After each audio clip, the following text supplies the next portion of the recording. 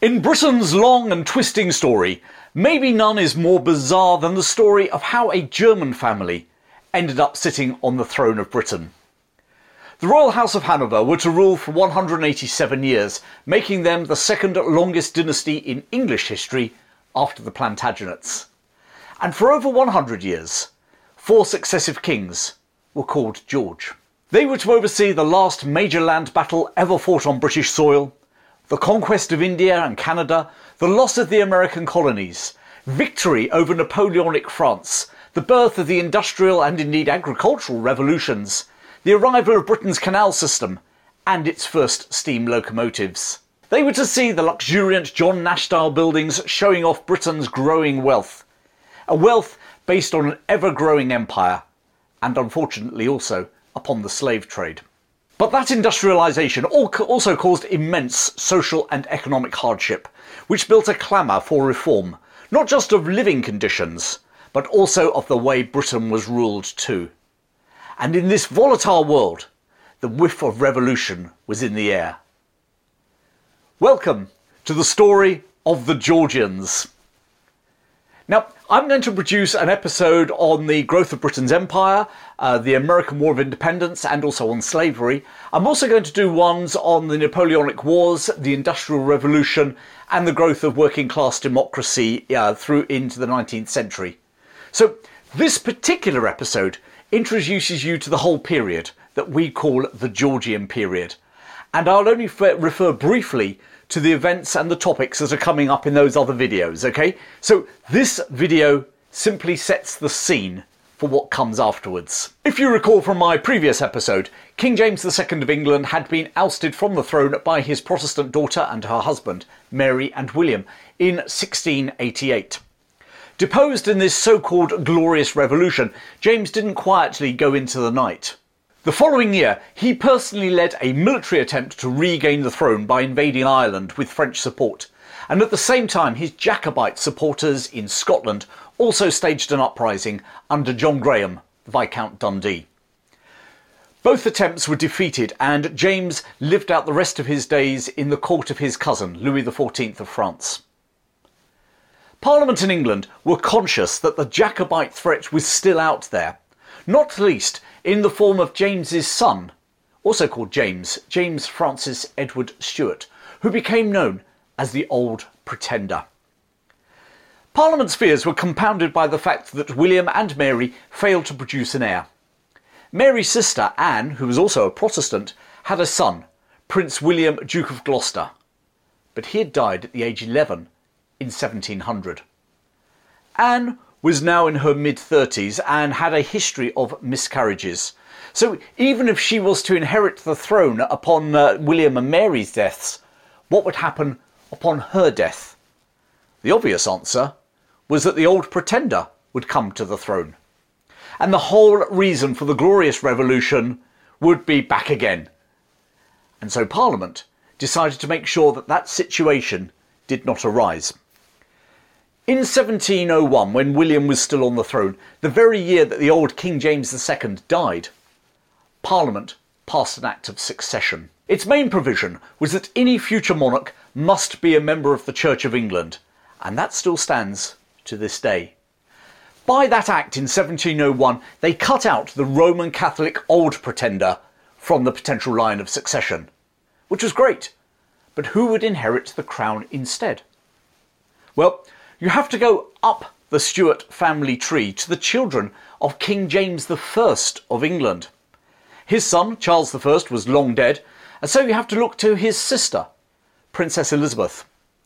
Now, Princess Elizabeth last appeared in our story of Britain in the episode about the Gunpowder Plot. So if you recall, the Catholic conspirators were planning to abduct her and install her as a puppet monarch. Princess Elizabeth went on to marry a German Protestant prince. 2 of her sons, Prince Rupert and Prince Maurice, were to play key roles fighting for their uncle Charles I during the English Civil War. Indeed, Rupert was his main cavalry commander. Rupert was also to play a major role in the Restoration, becoming a key supporter and confidant of his cousin, Charles II. And he was also to invest heavily in various trading concerns, not least the Hudson Bay Company, hence why we have Prince Rupert's Land in Canada, and unfortunately also in the Royal Africa Company, which traded in gold, ivory and slaves. Indeed, as the eldest male offspring of Princess Elizabeth, Rupert could have been in the line of succession, but he had died in 1682 without any legitimate children. Maurice had died long before that, and other members of the family had married into Catholic families, which made them null and void according to the Act of Succession. However, one sister remained, Sophia, the Electress of Hanover. Hanover was a tiny princely state in Germany. There wasn't a united Germany at this time. It was a hodgepodge of smaller duchies and kingdoms and princedoms, one of which was this tiny state called Hanover.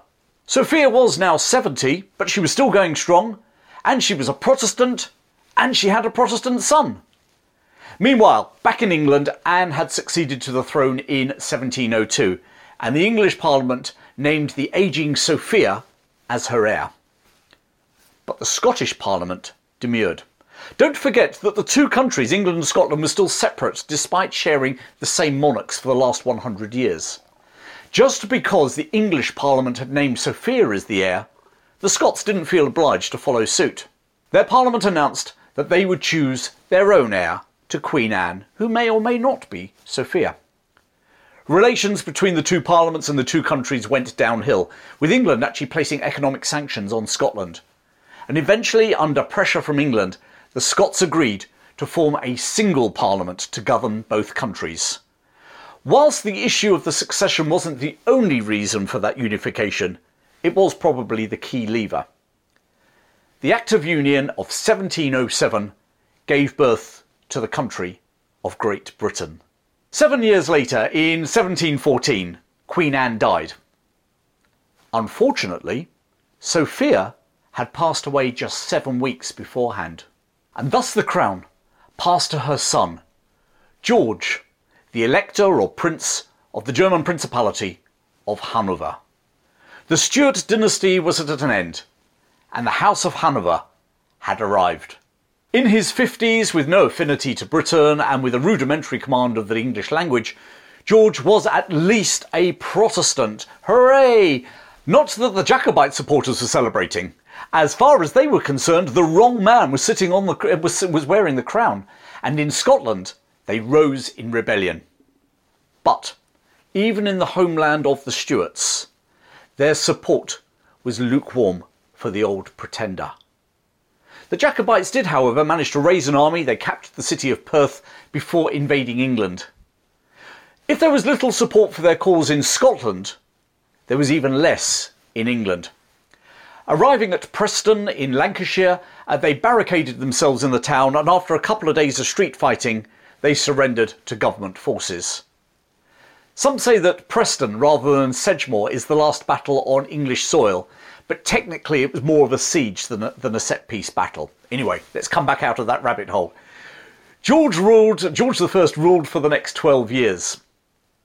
Remember that the whole Glorious Revolution thing back in 1688 had been the part of this long-running Parliament versus Crown power struggle, as well as a sectarian division as well.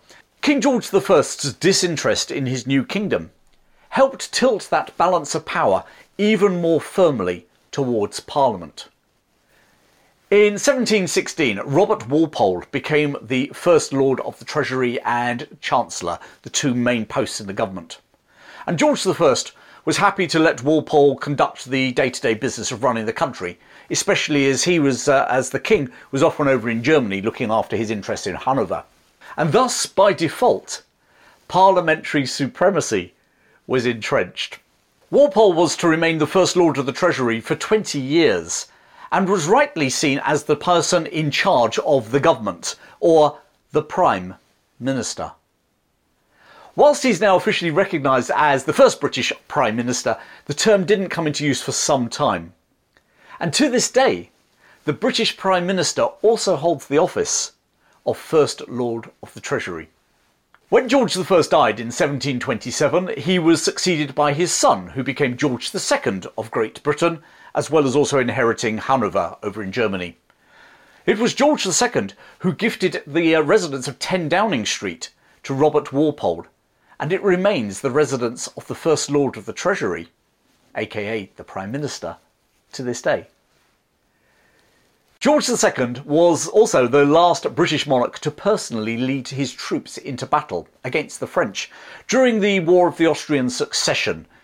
During the 18th century, Britain had her share of wars with France, not just in Europe, but also in North America and India too. But 2 years after he'd led his troops into battle, George II was faced with a conflict much closer to home. Despite their defeat in 1715, the Jacobites still hadn't given up their claim to the British throne. James Francis Edward Stuart, the Old Pretender, was now in his 50s, and whilst not willing to take the war to the Hanoverians, his son certainly was. Charles Edward Stuart became known as the Young Pretender, but history remembers him by another name: Bonnie Prince Charlie. In 1745, he landed in the Scottish Highlands and raised his standard with the intention of marching south to reclaim the lost throne for his father. Rather like the Jacobite Rising 30 years previously, all of Scotland didn't rally to his cause. The Scottish lowlands, where the cities of Glasgow and Edinburgh are, was strongly Presbyterian or Protestant, and was about as keen on having a Catholic monarch being restored as the English Protestants were. Nevertheless, Bonnie Prince Charlie was able to gather an army of Highlanders and marched into Edinburgh unopposed, and then inflicted a stunning defeat on the government forces at nearby Preston Pans.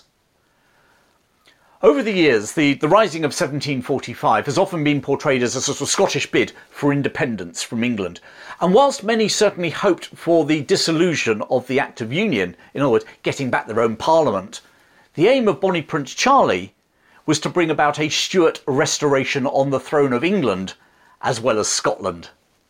And so he now advanced with his army south towards London, across the border, past Carlisle and into England. Expecting to find a groundswell of Jacobite support, he was sorely disappointed to see just a trickle of recruits joining his army by the time he'd reached Manchester.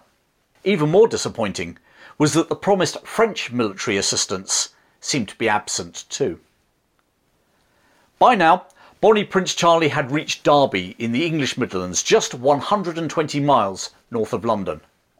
And it was here that he was told by a government agent that the capital was being heavily fortified to repel him. Actually, this was, as a former United States president might say, fake news, aimed at sowing dissension in his army. The reality was that London was not fortified, and despite the King's son, the Duke of Cumberland, assembling an army, rumours in the capital were rife that George II was about to do a runner, desert the capital, actually desert the country for Hanover. At the Theatre Royal, Drury Lane, the ensemble took to the stage in front of the audience to declare their support for the Hanoverian Protestant monarch, singing a new song, God Save the King. It became the British national anthem. Up in Derby, Charles Edward Stuart was in conference with his military commanders. The Highland leaders pointedly asked where were the promised English Jacobite rebels that should have been appearing, and where were the French forces that Charles had promised them. And they forced Charles to order a retreat back to their native Scotland. The Duke of Cumberland's army pursued them as they retraced their steps north, and in the following year, 1746, Cumberland finally cornered Charles Edward Stuart's army outside the Highland city of Inverness at the Battle of Culloden. Another enduring myth is that the battle was between Scottish troops loyal to Bonnie Prince Charlie and English troops under Cumberland. The reality was that there were as many Scots in the government army as there were in Bonnie Prince Charlie's.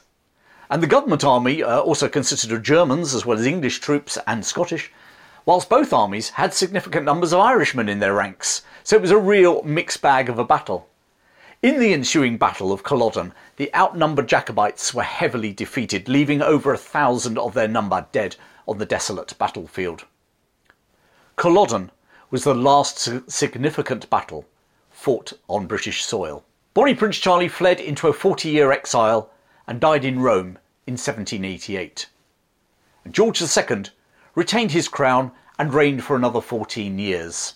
Towards the end of his reign, Britain achieved two notable victories abroad. General Wolfe defeated the French in Quebec, and Robert Clive defeated the Nawab of Bengal and his French allies at the Battle of Plassey in India.